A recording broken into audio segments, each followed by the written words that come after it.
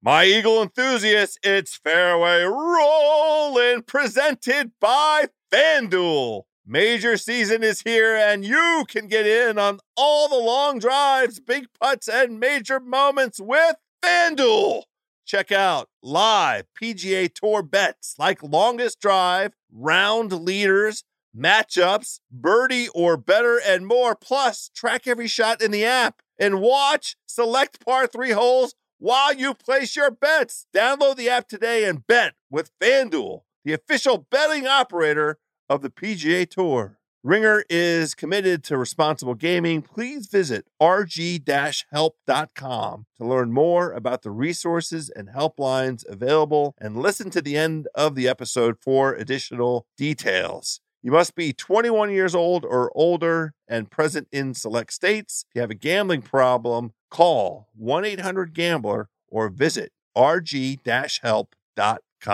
This episode is brought to you by eBay Motors. With over 122 million parts, from superchargers and brakes to exhaust kits and beyond, eBay Motors levels your baby up to its peak performance. And with eBay Guaranteed Fit, your part is guaranteed to fit your ride every time or your money back. With all the parts you need at the prices you want, it's easy to bring home huge wins. Keep your ride or die alive at ebaymotors.com. Eligible items only. Exclusions apply. On today's Shack House, we are going to discuss Webb Simpson's Players' Championship win and Tiger Woods' interesting performance there. Plus, we are going to break down, well, actually, we're just going to kick around this new sports betting news brought to you by the Supreme Court of the United States today. And I am at Trinity Forest, where the AT&T Byron Nelson is being played this week, and this is going to be some major must-see golf. But, of course, you know that the Shack House is brought to you by our friends at Callaway Golf, who sponsor the great Xander Schauffele, who switched lofts on his Rogue Sub-Zero driver last week, House. I don't know if you know this. He went from to a 10.5 from the 9, and guess what he did? He made a whole lot of money, finished second. He did. And it's a good reminder. Make sure you get fit. Make sure you get on the launch monitor. Even the best players in the world have to make these adjustments. He's got the Sub-Zero driver with the jailbreak, of course, and the new hourglass-shaped titanium bars that are 25% lighter, and he could buy a whole bunch of them after that incredible second place at the Players on a zany Sunday. You know what else he could buy some more of, Shaq? Nice dress shirts. Yeah. Today's a lot show, of the golf pros could. Yeah. Also brought to you by our good friends at Proper Cloth, the leader in men's custom shirts. Are you having trouble finding shirts that fit? Phil Mickelson apparently is. At propercloth.com, ordering custom shirts has never been easier. Create your custom shirt size by answering 10 easy questions, and it doesn't take very long. Shirts start at $80 and are delivered in just 2 weeks. Perfect fit is guaranteed. If a shirt doesn't fit, they will remake it for free. The whole process is risk-free. For premium quality, perfect fitting shirts, visit propercloth.com/shackhouse and use gift code shackhouse to get $20 off your first custom shirt today. That's a great deal. $60 for a custom fit dress shirt. That's outstanding. All right, let's go to the Shack House. Let's go to the Shack House. We got a lot to do, House. Let's get in the Shack House.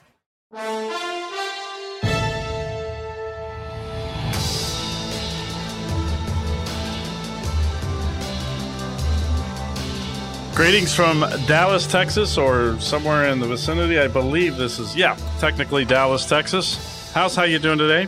Shaq, I'm doing great. It's the greatest day in the history of American sports. Take a guess why. Webb Simpson won the Players' Championship. Yes, that's it. Exactly. Webb Simpson won the Players' Championship. Now, so how did you get the news? Well, we're going to get into the Supreme Court thing, but I just want to know, since you've brought it up, and I know that's what you're really happy about, how did you get the news? Was it an alert? You have to remember, I'm a lawyer by training, my old lawyer days. So I have a network of lawyers that I'm pals with from back in the day that are all wired up with their instant alerts from the SCOTUS. Anytime the Supreme Court does, wiggles a nose hair, you get an alert. So I was inundated with news as it happened. And obviously, it was an exciting moment in my office at that moment.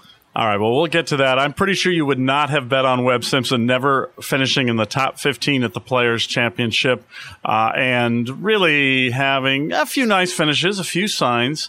That final round at the Masters was a nice sign, but nothing that made you say, oh, Webb Simpson's going to go out and shoot 18 under, would have been 20 under if he'd parred the last hole, and win the Players' Championship in dominating fashion. And that is, I think, the TPC Sawgrass and the Players in a nutshell. Once again, it did reward somebody playing incredibly great golf, but it always has this sort of odd feel to the way it concludes. And I think that's why the Ricky Fowler year always gets mentioned, because that was the one year where you just felt like it felt more like a normal golf tournament. But the Players, Pete Dye, the whole thing, it's always got, and I'm not saying it's bad house, it's just different. And it was, I would say, made a lot better by Tiger Woods' play on the weekend, too. And then just so many other guys. I mean, if you took Webb Simpson away, by the way, House, wow, would it have been an amazing leaderboard. And I don't mean that as a disrespectful statement about Webb Simpson. It just would have been an incredible dogfight, and we probably would have had a playoff. Yeah, and we did capture a few of the things that we talked about last week. We did see, we observed that this event always has the potential for a player to sort of grab it by the horns and wrestle it to the ground, this venue, and just run away with it. And that's what Webb Simpson did.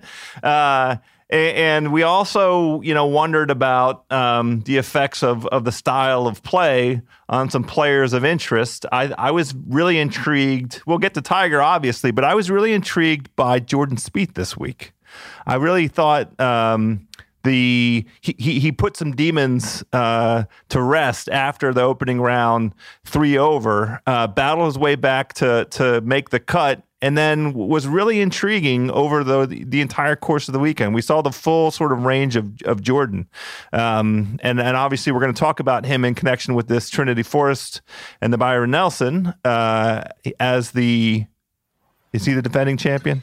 No, he is essentially the de facto host pro. This is where he practices, and he's obviously an AT&T ambassador, and he is the man here. He is this is where he does almost all of his practice. Cameron McCormick, his instructor, works here, so yes. So he is not the defending champion, but all eyes are on him this week. Yeah. And to your point, well, let's just talk about his play at the Players to wrap that up. After Sunday's round, where he hit that one out in the middle of the lake on 18 and made a quad, he came in, and of course we were all standing around in the scrum area just dreading, like, okay, he's going to go make he's going to go straight for the locker room. He was great. The press person for the tour said, 5 questions only. Well, he went 5 minutes on the first question. I mean, he was jazzed. It was odd. He said he really hit the ball and felt better over the ball and felt better over the putter on Sunday, believe it or not, than Saturday when he shot 65. So keep that in mind for this week when he comes to a golf course where he is the only one who truly, really knows this course well. But it was fascinating how not giddy he was, but he was in really good spirits for a guy who just made 8 on the last hole and really just never looked quite right on Sunday.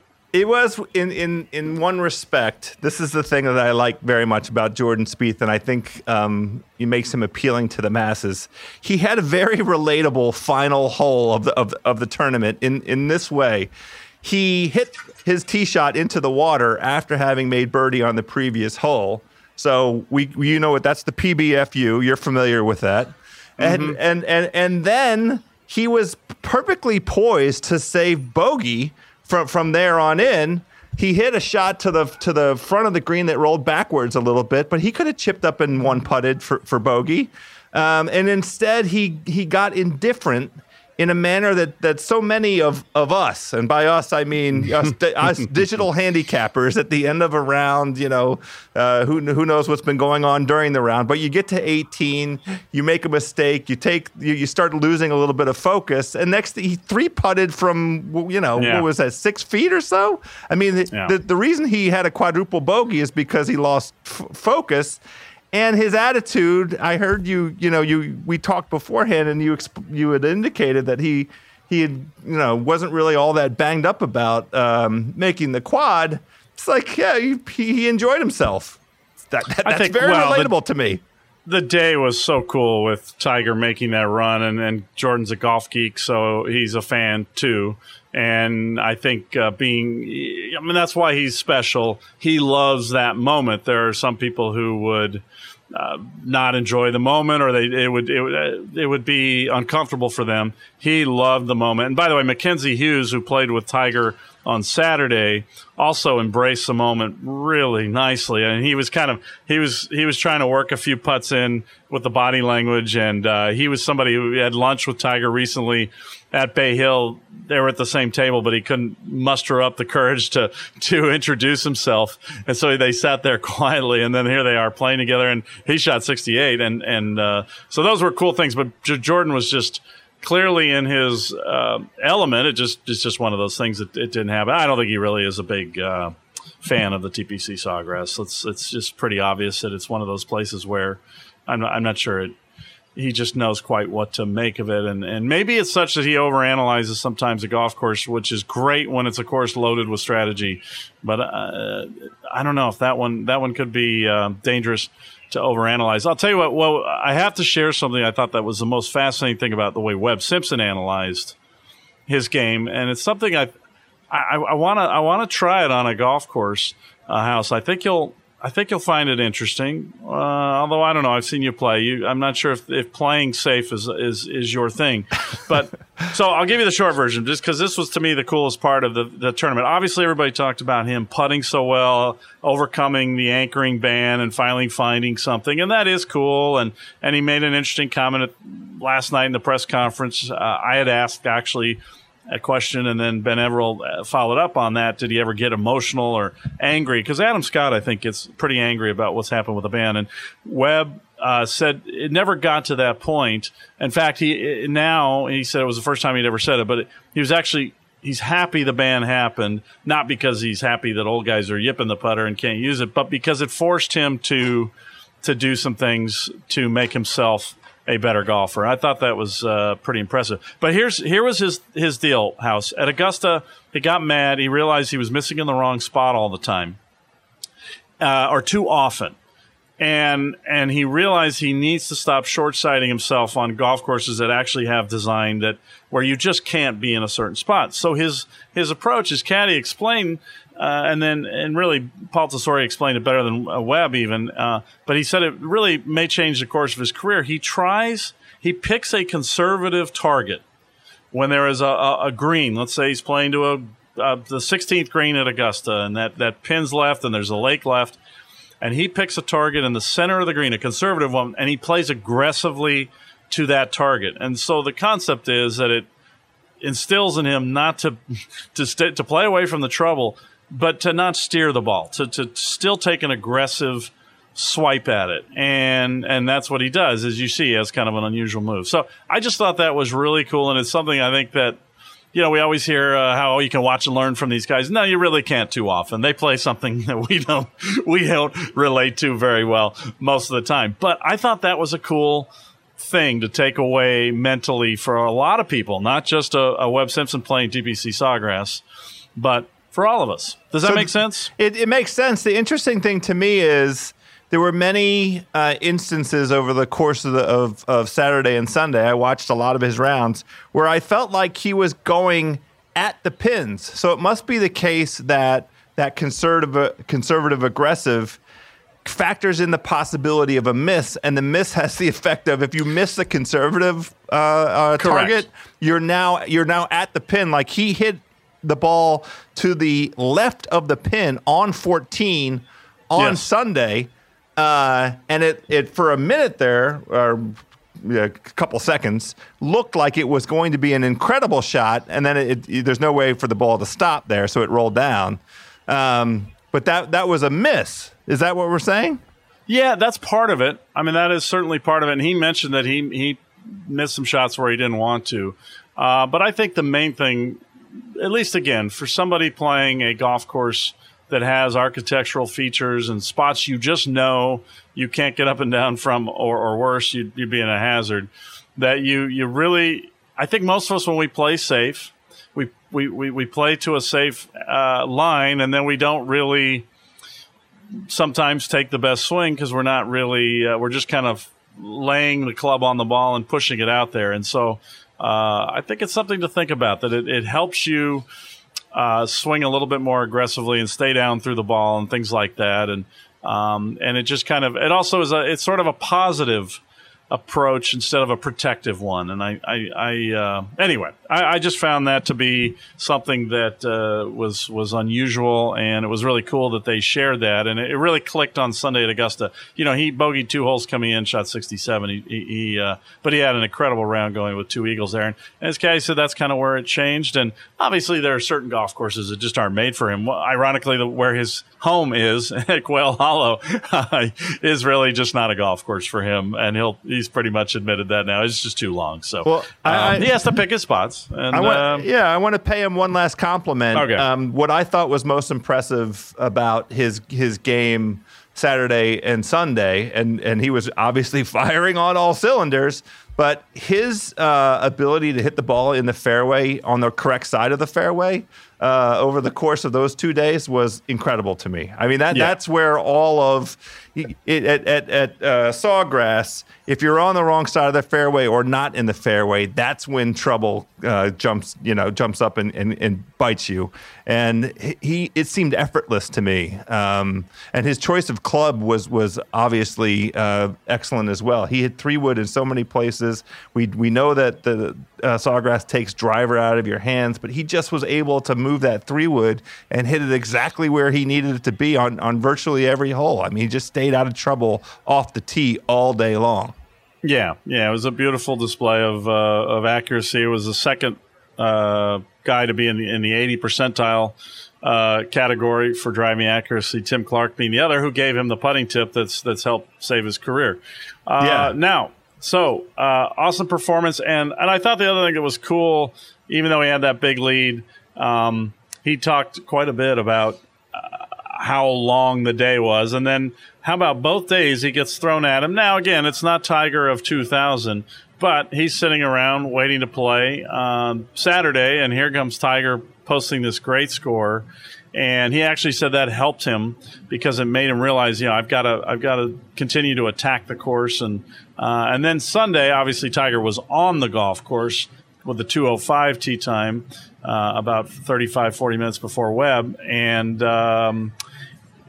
Webb heard a few of the roars. Although you don't hear a lot of huge roars through that golf course. It reminds you how bizarre Augusta National is in an acoustical way. And he had that kind of coming at him, and then a bunch of other guys making moves where, if you do the arithmetic, there's some ways that you could lose a 7-stroke lead. Nobody's ever done it in the history of the PGA Tour, which I thought was an unbelievable stat. And so I think that was another cool element. And Tiger did he give people some thrills with what he was doing, and leave you feeling like he's really just getting better almost every week. And what I saw, House, was just a little more calmness. Body is just a little bit looser. Swing's just a little bit better. A little tighter, a little more athletic. Just little stuff here and there. And then just his way is just getting even more relaxed. He's pressing less. And those first 2 rounds, the mojo in that group was so bad. I mean, I went out there. I didn't go all the way with both of them, but Phil was not there. He was playing like he was wearing a dress shirt. He and Tim were talking about a summer house somewhere off the 13th tee. It's got a nice basement. You're welcome, by the way, Tim. I was laughing listening to that. So I don't know what's going on. He warned he'd have energy issues, and I feel like that's code for something. Maybe he just doesn't feel right. Maybe just something. So he was not fully engaged. I don't believe after it started to go bad. I think he came out attempting to do his best, and it just it went south fast. And then Ricky just kind of had nothing going. So the group mojo stunk, and Tiger, I thought, held it together well considering that. And then just Saturday morning, what's ironic is that front nine setup was brutal. It was the hardest they could do with the whole location Saturday. Sunday was the easiest that they could muster up. And he went out and shot 30 with those difficult hole locations. So really great week for him. And obviously what he did for the tournament was really cool too. The number of, I've never seen that many people there. A week ago, we said this tournament could be viewed as a referendum on his ability to kind of navigate around a place where driver has to be out of your hands.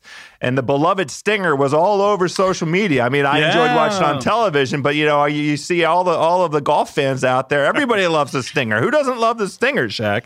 We had a moment. I got to tell you, there was a moment in the press conference where somebody asked about the origin of the Stinger, and now that he's giving us more stuff, and again, he gave us some great stories last week that nobody had ever heard. I mean, he admitted that Phil texted him and offered him help with his short game when he kind of had the yips going. I mean, that was a question I asked, and I was like, I went in and I went, where did that come from? We've never heard that before. That was wild. But so somebody asked the Stinger question. He told he didn't, in the past he would have just acted like, why are you bothering me with that? And I wanted to raise my hand and just ask, Tiger, a lot of people would like to know, why don't you just use the Stinger more often? Please, please. But I just couldn't quite do it. But then, he did pull it out there, and then he had the one quacker into the lake on 18 on Thursday. But it was beautiful. It was beautiful to watch and see it again. Yeah, so let's talk about, and I'm interested in what you observed in his post-round press conferences each of Saturday and Sunday, because the stretch that befuddled him was 13-18. Yeah, and he played the front nine 11 under and the back nine even. Yeah, and especially 13-18, he was 5 over on that stretch. Yeah. And on Saturday and Sunday, he failed to birdie 16, which is just incomprehensible to me. Now, the thing that Johnny Miller was observing, and maybe you don't know whether or not there's a little bit of confirmation bias because Johnny thought he thinks he's been observing something, and so he said it another 50 times. But he made this observation that to him it looks like Tiger's avoiding the water, and both of his tee shots on 13. So both days, Saturday and Sunday, he birdies 12. Though there is buzz. I don't know if there's buzz on the grounds, but there is buzz on television. There is buzz on social media. I'm buzzing. There's an excitement level, and each day his tee ball into 13 failed to catch the slope, so he didn't get the slope. Maybe he was too far away to really have a serious run at birdie. So you say, okay, that's fine. Par. We'll accept par on 13. Now the guys were getting close and making birdie. But, the most important thing is just hang in there and get through 14, because we know the danger that 14 represents. We've seen it over the years, how hard it can be. And it jumped up and bit him in 2 different ways both days. And really, that was the end of it. That really killed the rally both days, to my way of thinking about it, to my way of watching it. Sunday was particularly painful because it looked like he just missed. He didn't miss that shot by very much, but he missed it by enough for it to spin all the way down to the bottom of the hill. And that was, the end. He walked onto 13T 4 strokes behind Webb Simpson. Right. Webb was 18 under, Tiger was 14 under, and it was like, if he does anything here, it is going to get exciting. Yeah.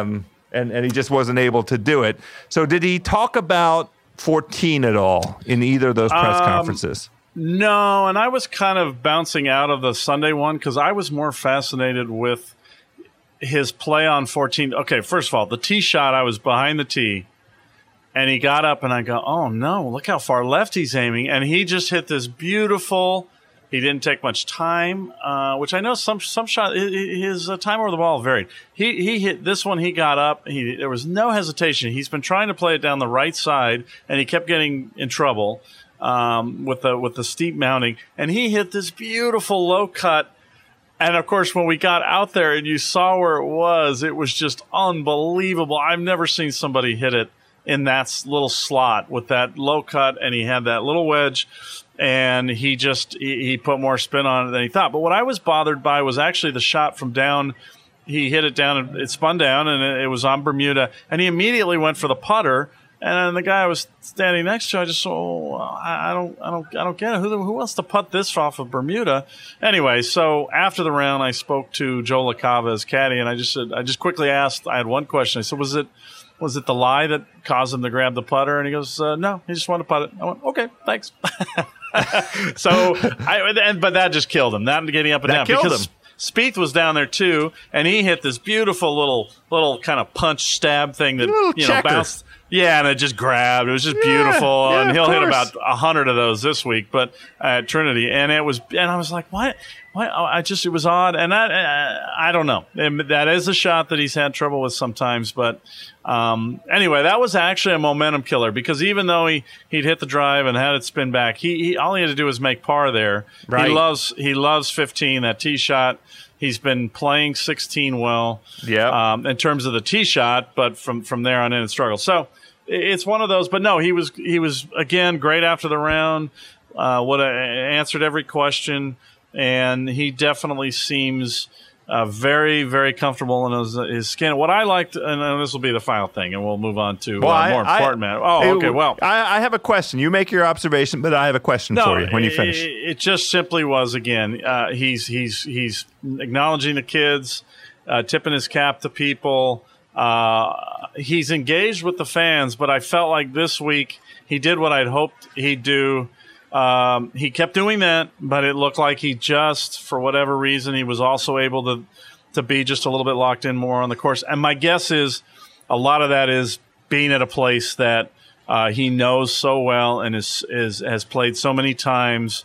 And he even made that comment after the round. It's very clear he's reconciled himself to be a horse for courses, and he's fine with it. And I think when he goes somewhere he doesn't know, he's just, I don't know if he's ever going to be as engaged. I mean, he really wants to qualify for Firestone. That's a big priority. He mentioned that after it's the last time they're going to play there, and he wants to be there because he has won 8 times. Yeah, it's pretty good course for Tiger. So, but I think it's cool that he just wants to be there for the last one because he acknowledges that he's a part of its history and it's a part of his life history and so it's little stuff like that where you just feel like the karma again is just on his side, and it's very cool, and he admires he's watching what his peers are doing.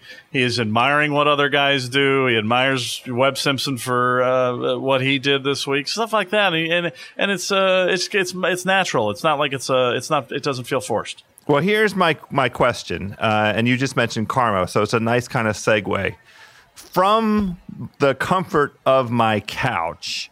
Yeah. Having watched the repeat performance on holes 13 to 18 Saturday and Sunday, I was left wondering whether or not there was some element of pressure that crept in because he got close. He was much closer on Sunday than he was on Saturday. I mean, Saturday was a genuine moving day, old school Tiger getting himself back to the front page of the leaderboard to serve notice on everybody.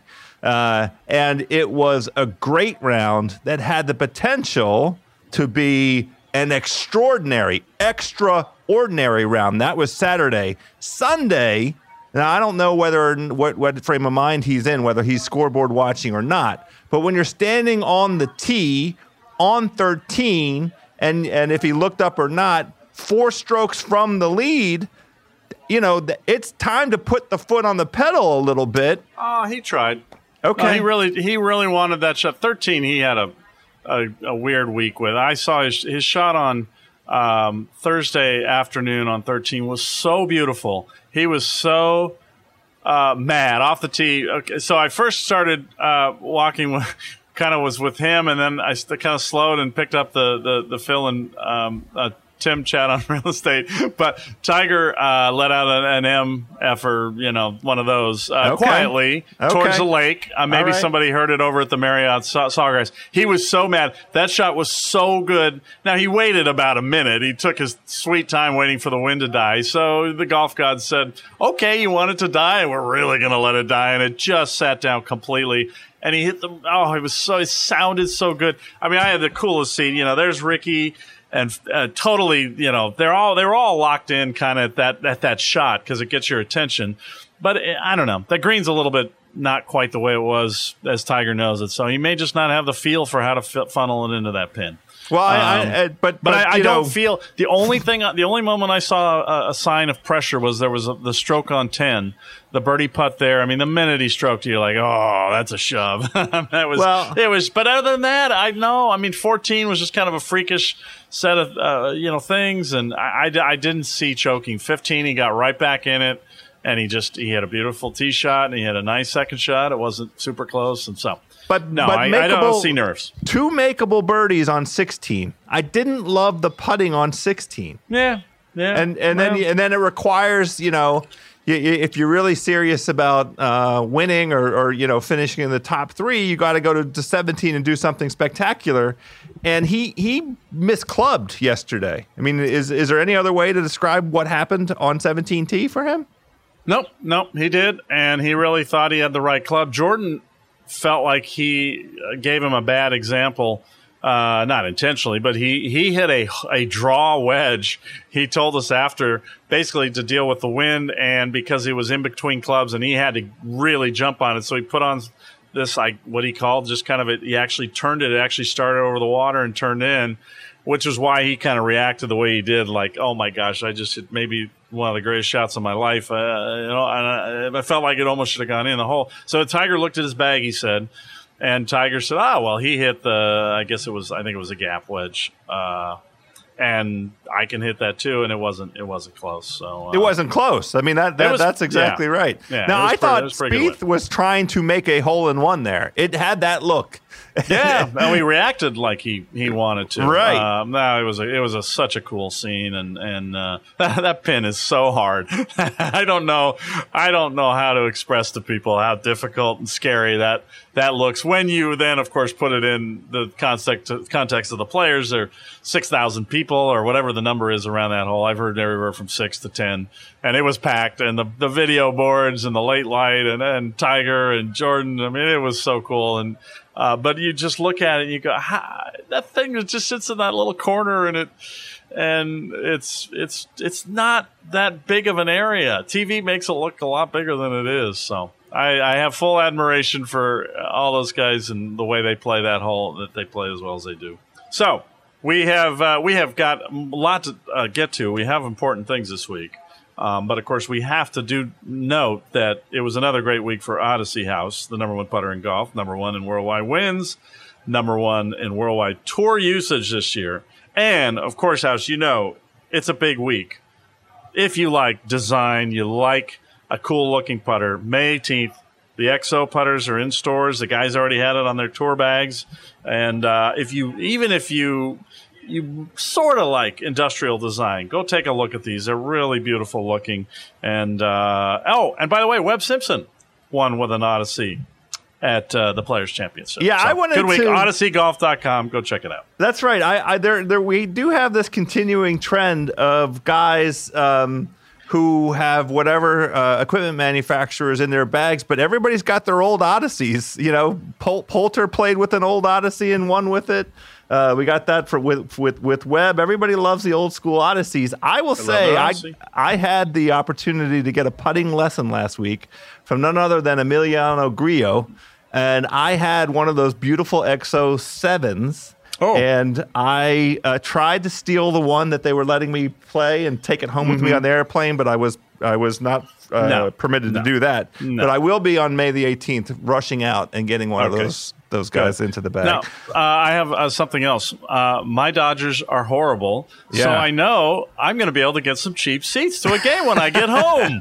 They're awful. Fortunately for you, buying tickets can be complicated and confusing unless you're buying Dodgers tickets. Then it's very straightforward. But of course, the simple way to buy is with SeatGeek because it's the smartest, easiest way to get tickets to every type of live event. Whether you're catching your favorite musician on tour, that's Post Malone, right? You joined Justin Thomas and Bud I missed Koch. that one. Post Malone, right? I went to Taco where they went before the concert, but no, I didn't know who Post Malone was. I'm feeling really old. Well, I had the SeatGeek app on my phone. Obviously, it's the easiest way to shop for tickets. One thing that I've done, and I hope that you've taken advantage of this as well, I'll sit in the Uber on the way down because if I'm going to a baseball game and I know I'm going to have a couple pops there, take the Uber. And then I'm on the SeatGeek app, and I was like, where do I want to sit? I can do it in the 20-minute ride on my way to the Nats game because I know I'm going to have a couple pops and I'm going to enjoy myself. And let me just go ahead and buy the tickets from SeatGeek. It's designed to make the ticket buying experience easier than ever. It saves time and money because it's searching multiple ticket sites. I can't do that from my phone. You know how dumb I am with my fat thumbs. Give you the most bang for your buck based on every ticket graded according to the best seats that fit your budget. All the purchases fully guaranteed. Make SeatGeek your go-to app for finding the best deals on every type of ticket. Best of all, Shaq, our listeners get $20 off their first SeatGeek purchase. Just download the SeatGeek app and a promo code HOUSE. Today, that's promo code HOUSE for $20 off your first SeatGeek purchase. SeatGeek, right seat right now, right from your phone. All right, House, I was traveling to Dallas today from Jacksonville, so please give me your nutshell reaction to the Supreme Court decision and then what you think it will mean for golf. So, this is a golf podcast. The legal community and by extension the media have all been anticipating this outcome. So I've been cautiously optimistic. In many respects, as cautiously optimistic as I am about my own Washington Capitals, but that's for a different show, a different podcast, a different level of excitement. I can't believe I'm allowing myself to believe in my Capitals. But in that guarded optimism, that cautious optimism, it seemed like the court was leaning in this direction. And God bless him, I was much more elated, much more excited about the result than I anticipated because I kind of thought that this is the way the court was going to go. But when it really happened, it was like, holy cow. It's a brand new world. It's a brand new universe. Everything is possible. Anything is possible. Let's see what's going to happen. Now, I have no idea what it's going to mean for betting anywhere because all that's happened is the court struck down a federal law on the basis that the federal law overreached states' rights. So the basic constitutional principle here is that the Congress does not have the right to infringe on the state's regulation of the state's citizens. That's not that's not a complicated idea. What does it mean in terms of the 15 states that have legislation in the hopper that are ready to go ahead and issue regulation and legalize betting in their states? I have absolutely no idea, but I'm very excited to see the permutations here. The most important thing to me is ease of access, ease of use, and I'm hoping that there is some thoughtful approach to how in a particular state you can leverage the internet into your enjoyment of a live event. Because that's the most physically having to go to a place and put something down is a good first step, but the real opportunity here in terms of enjoying a live event, and especially golf, because I knew you knew I would get around to it, is the ability for the beauty of golf, and part of why I think it's such an attractive sport to go ahead and wager on is it takes place over the course of a day.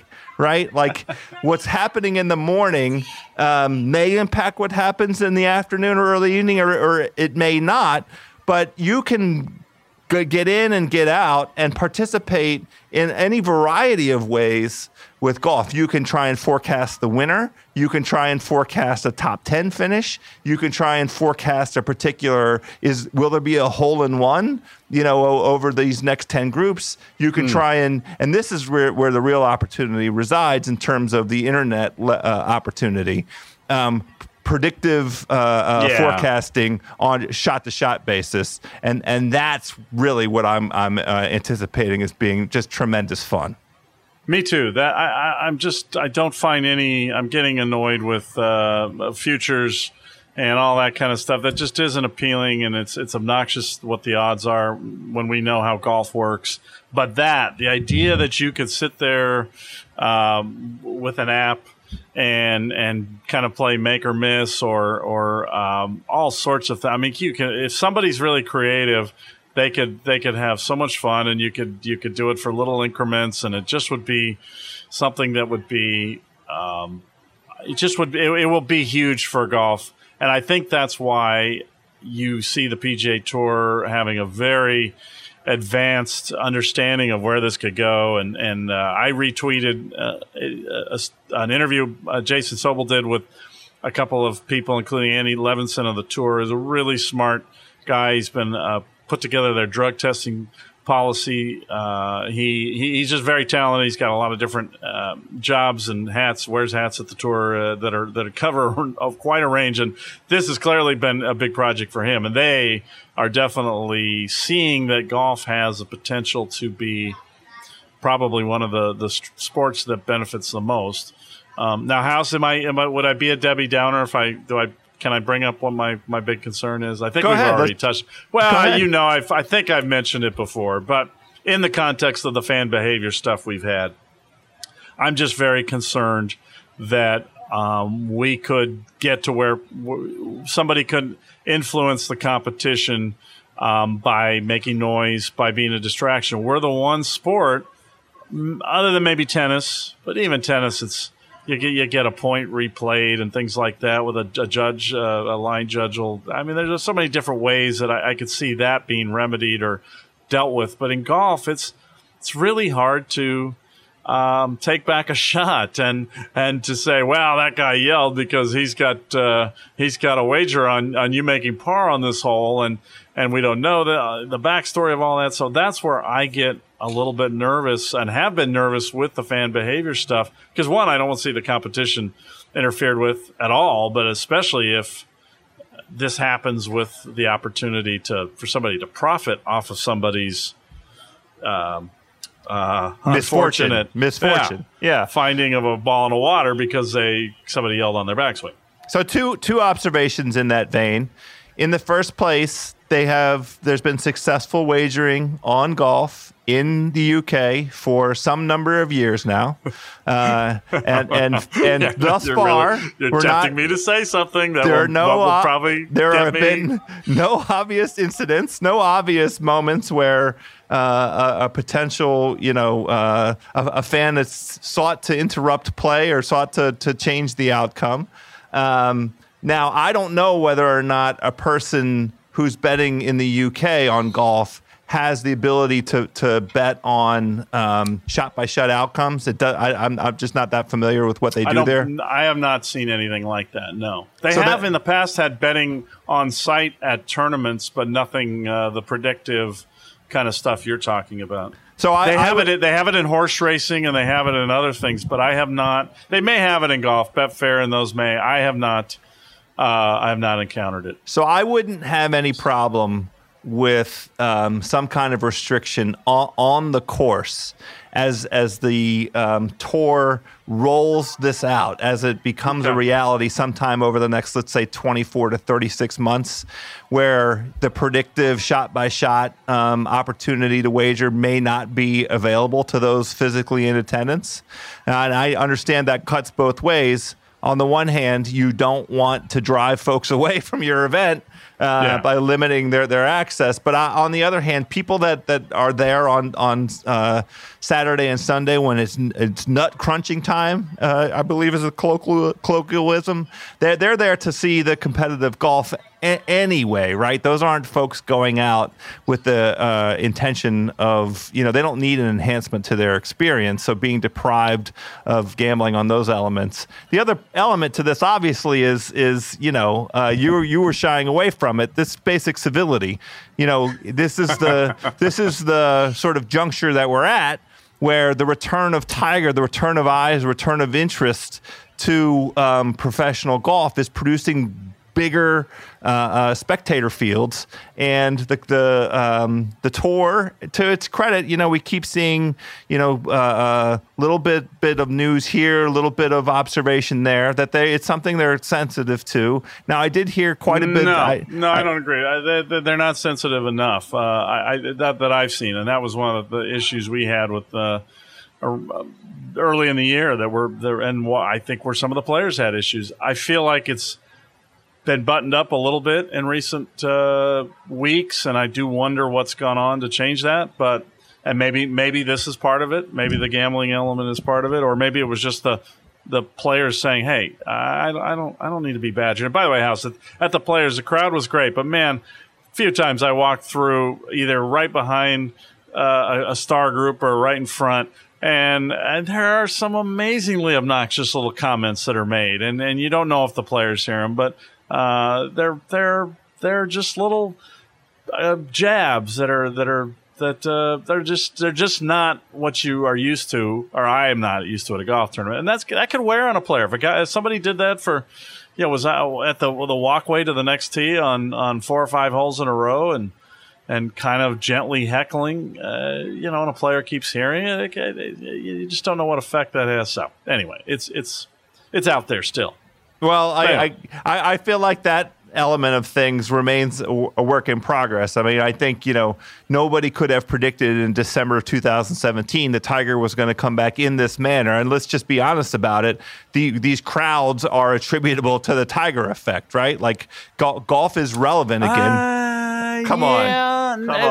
Yes. But also some of the young guys. I mean, we discussed this with Justin Thomas's issues and Jordan Rory.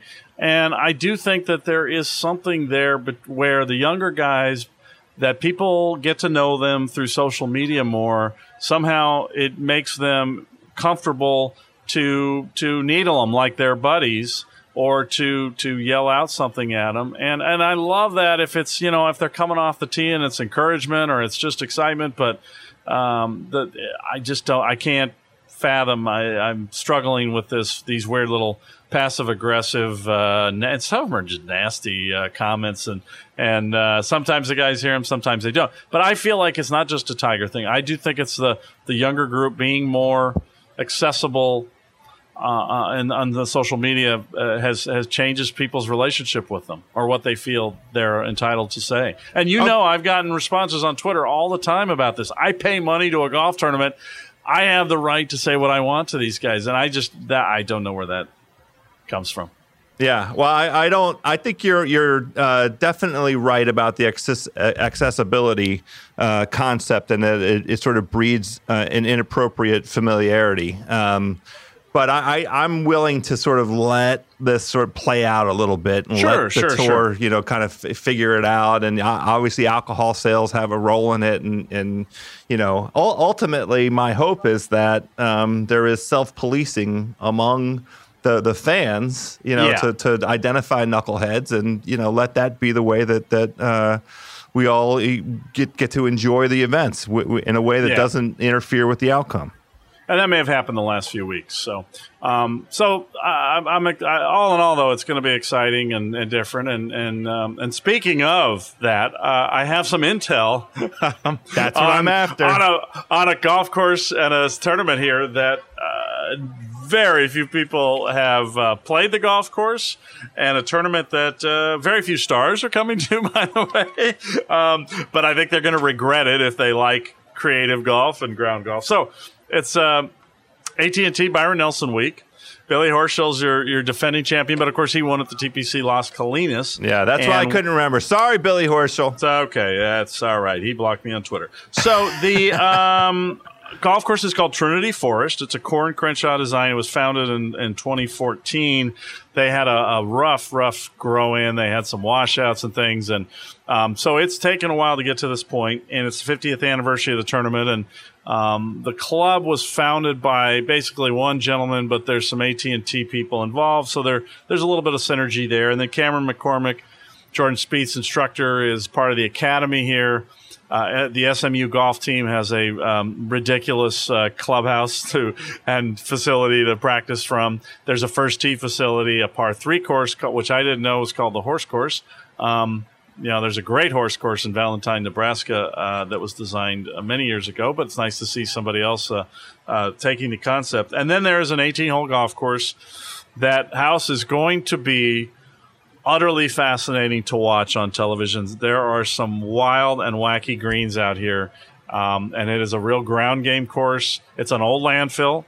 Corin Crenshaw, though, have made it into a links-looking place. It's got its own zoysia grass developed to be firm and fast.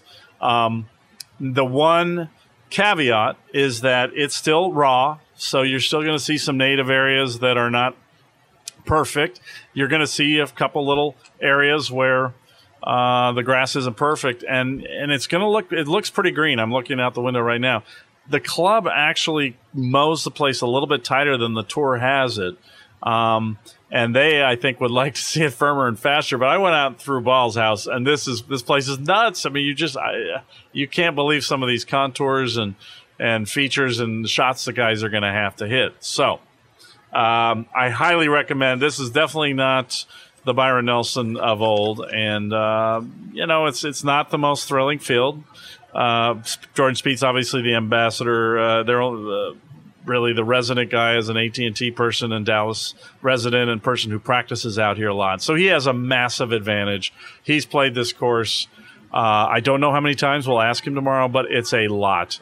He even played it before it was officially open. Bo Hostler's played out here about 5 or 6 times, I was told. Jeff Ogilvy has been doing some work over at Shady Oaks. So Jeff has kind of become sort of a friend of the tournament, it appears. He's going to do a press conference, and he's really, as somebody who loves this minimalist architecture, going to be asked to defend it. And Hunter Mahan, another Dallas resident, has played here a lot, and he also will be coming in to talk to us. So those guys, and then there's just a handful of others have actually played it. And I had a caddy tell me today, because I don't know how anybody's going to learn this place in 2 days. It's insane. I mean, so big home course advantage for Jordan, for sure. Okay. All right. Well, yeah. You just mentioned the ground game thing. He gave a quote at the Players about it being, he called it American links, which is to suggest that it's That's better to perhaps attack it from the air. You may not be able to, attack it from the ground once you get proximate to the greens because of those undulations that you just mentioned. And he compared it to Birkdale. Now, that's just his experience at Birkdale. Did you get any sense of whether or not that's going to bear out, or a guy's going to be able to attack it on the ground or not? Yes. I was throwing balls all over the place, and you actually are going certain hole locations, certain holes. You're going to have to land it short of the green, left of the green. There are very few hole locations that I've seen in the holes that I've watched and walked and threw balls around on, where you actually, if you just play a ball straight at the pin, it will take 2 bounces and stop. You're going to see so many crazy shots. If you watch my Instagram story today, I video recorded a couple guys on 17. You're going to have to play to a spot and feed the ball down. And that takes some time to learn that, and look at guys at Augusta. It takes them many years to trust that. So that's going to be the trick this week. But that is, to me, my favorite thing to watch in golf, when somebody does know what they're doing, controls the ball to a spot and feeds it down, and the crowd, makes the noise, and it's just you're going to get a lot of that here. So, all right, well, really, I don't, I can't let this opportunity, now that betting is legal. Not quite yet. I'm not betting on Jordan Spieth at 5.5 to 1. But if I'm in my sweet spot of that 25-1 to 35-1, here are three names, and Hostler is one of them. I also had seen the research that he'd played there before, and I like very much the form that he's in. I thought he did a really impressive job at the Players last week. So Beau Hostler, 35-1, that's one of them. What do you think about Mark Leishman?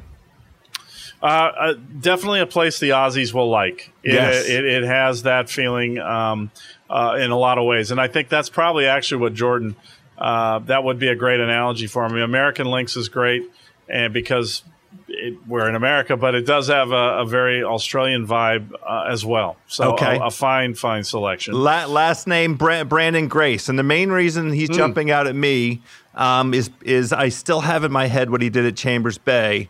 And just having done, very little in the way of comparing Chambers Bay to this, but just observationally, it feels like there might be some similarities. Funny you say that.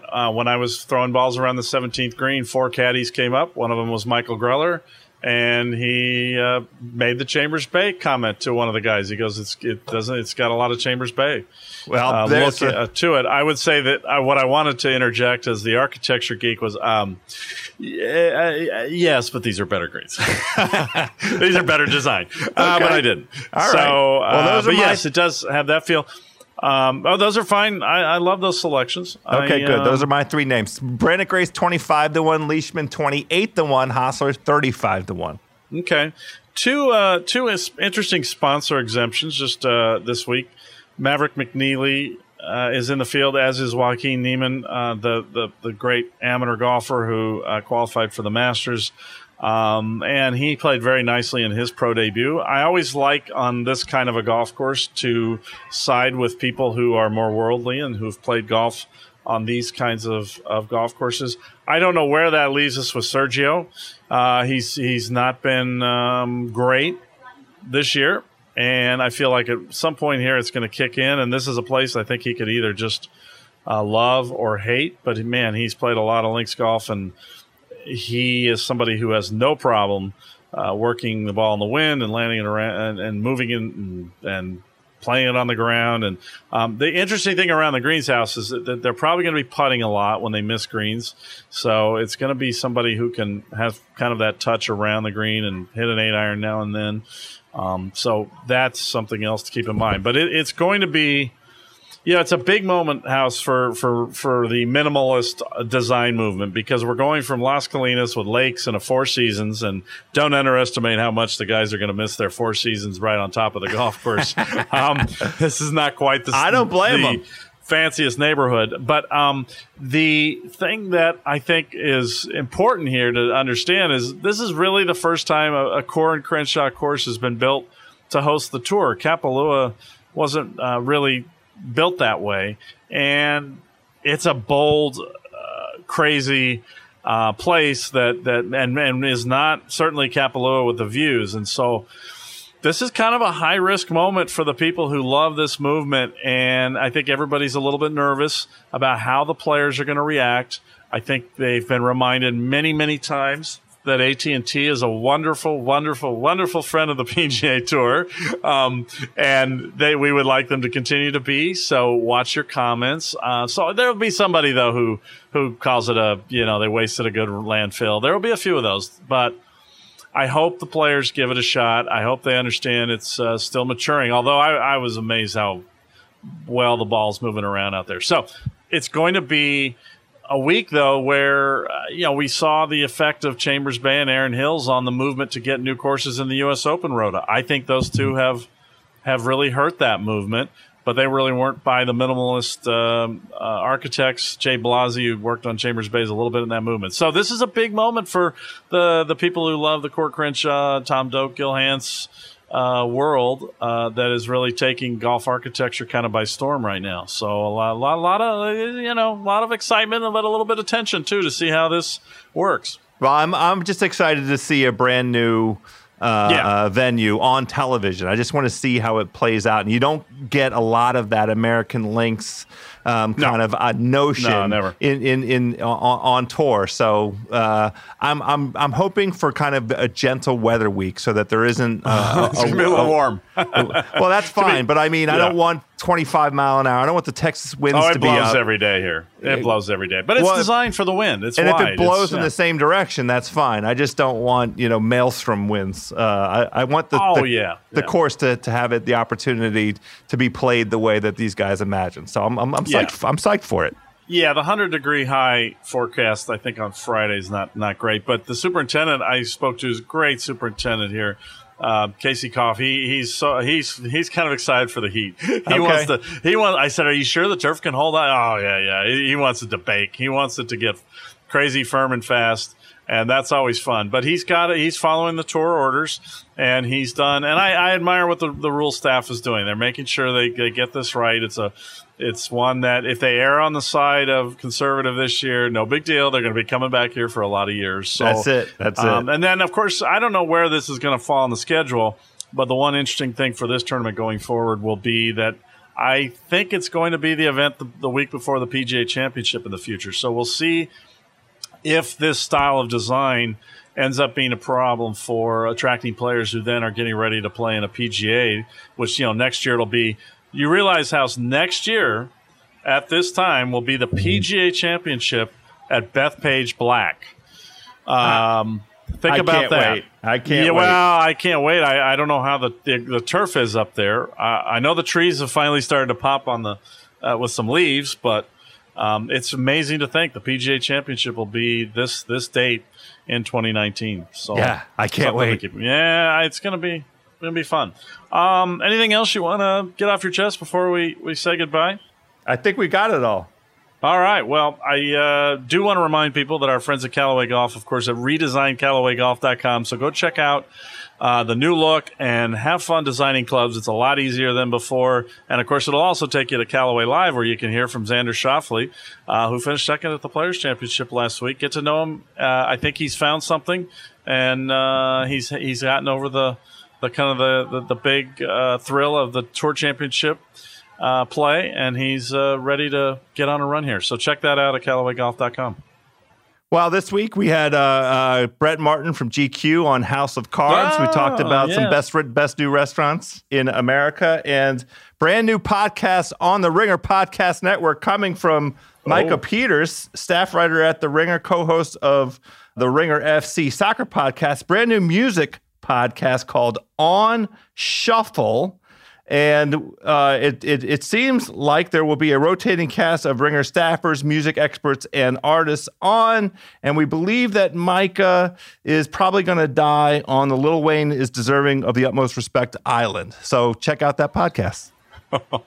I don't know what that means, but I'm sure it'll be sensational. Yes. House, one last thing I got to tell you before you say goodbye. Rick Riley asked me, how's Billy Simmons doing? He was in the media center at the Players. He brought a little energy. It was fun to have him back. I wrote an item on, the 4Caddy wrote an item for Golf Week. Go check it out. It's kind of funny, I think. Anyway, it was interesting having him around at the tournament. So he's going to be at the majors this year. And, I'm feeling like somehow I think I'm gonna bring he and Bill together, and somehow, I don't know. He had me laugh. Yeah, good luck with that. Yeah, he was great though. Yeah. It was fun having him around, and he loves golf, and he's only covering golf. So those of you, yeah, exactly. So anyway, House, anything else you got to say goodbye? Anything you want to? I think we've got it all covered, Shaq. All that we're gonna do. I think we're back where we have a little bit of a time off, but we're back in time for the U.S. Open preview here on the Shaq House, part of the Ringer Podcast Network.